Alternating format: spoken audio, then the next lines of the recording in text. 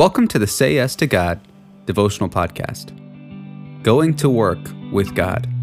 May 2nd. The Lord God took the man and put him in the Garden of Eden, to work it and to keep it. Genesis chapter 2, verse 15. Going to work is no less sacred than going to church.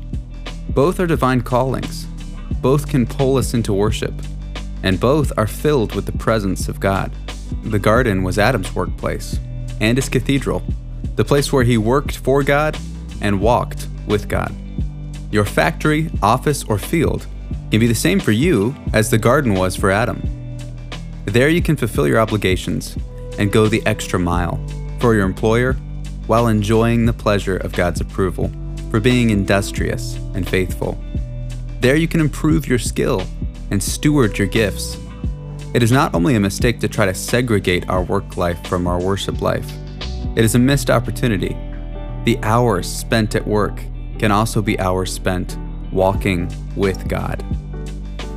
So here's your next yes to God. How would you describe your attitude towards work?